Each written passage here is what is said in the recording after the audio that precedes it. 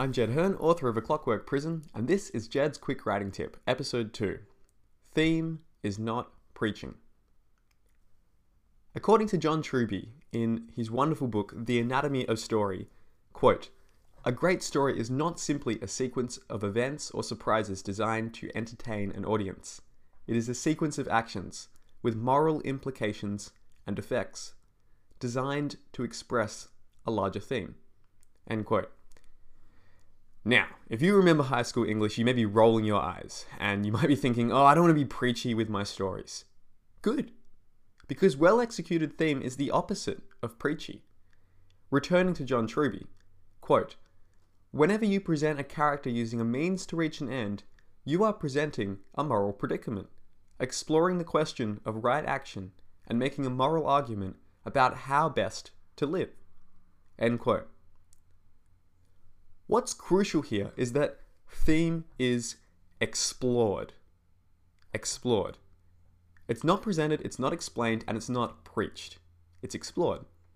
And like any exploration, the fun is in the journey, not the destination. Stories with strong executions of theme use their characters, settings, plots, and worlds to explore multiple variations of theme.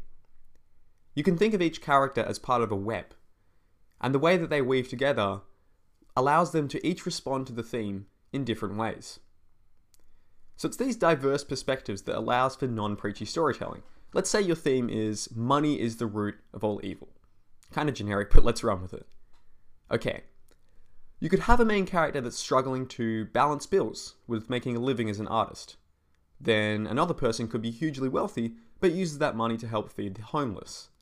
Your third character might be a greedy saleswoman who steals her parents' inheritance. A fourth persona rejects money and backpacks around the country. 4 characters. 4 different reactions to the thematic principle.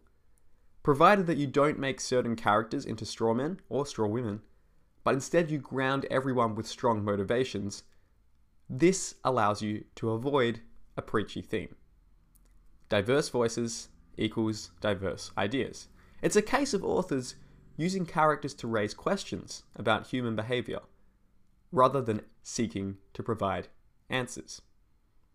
If you can do this right, you'll have readers thinking long after they close the book.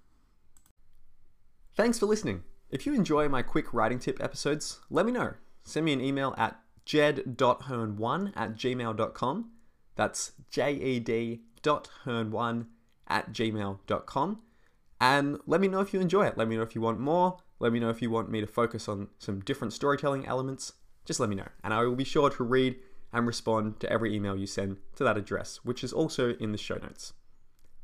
I'll see you next time.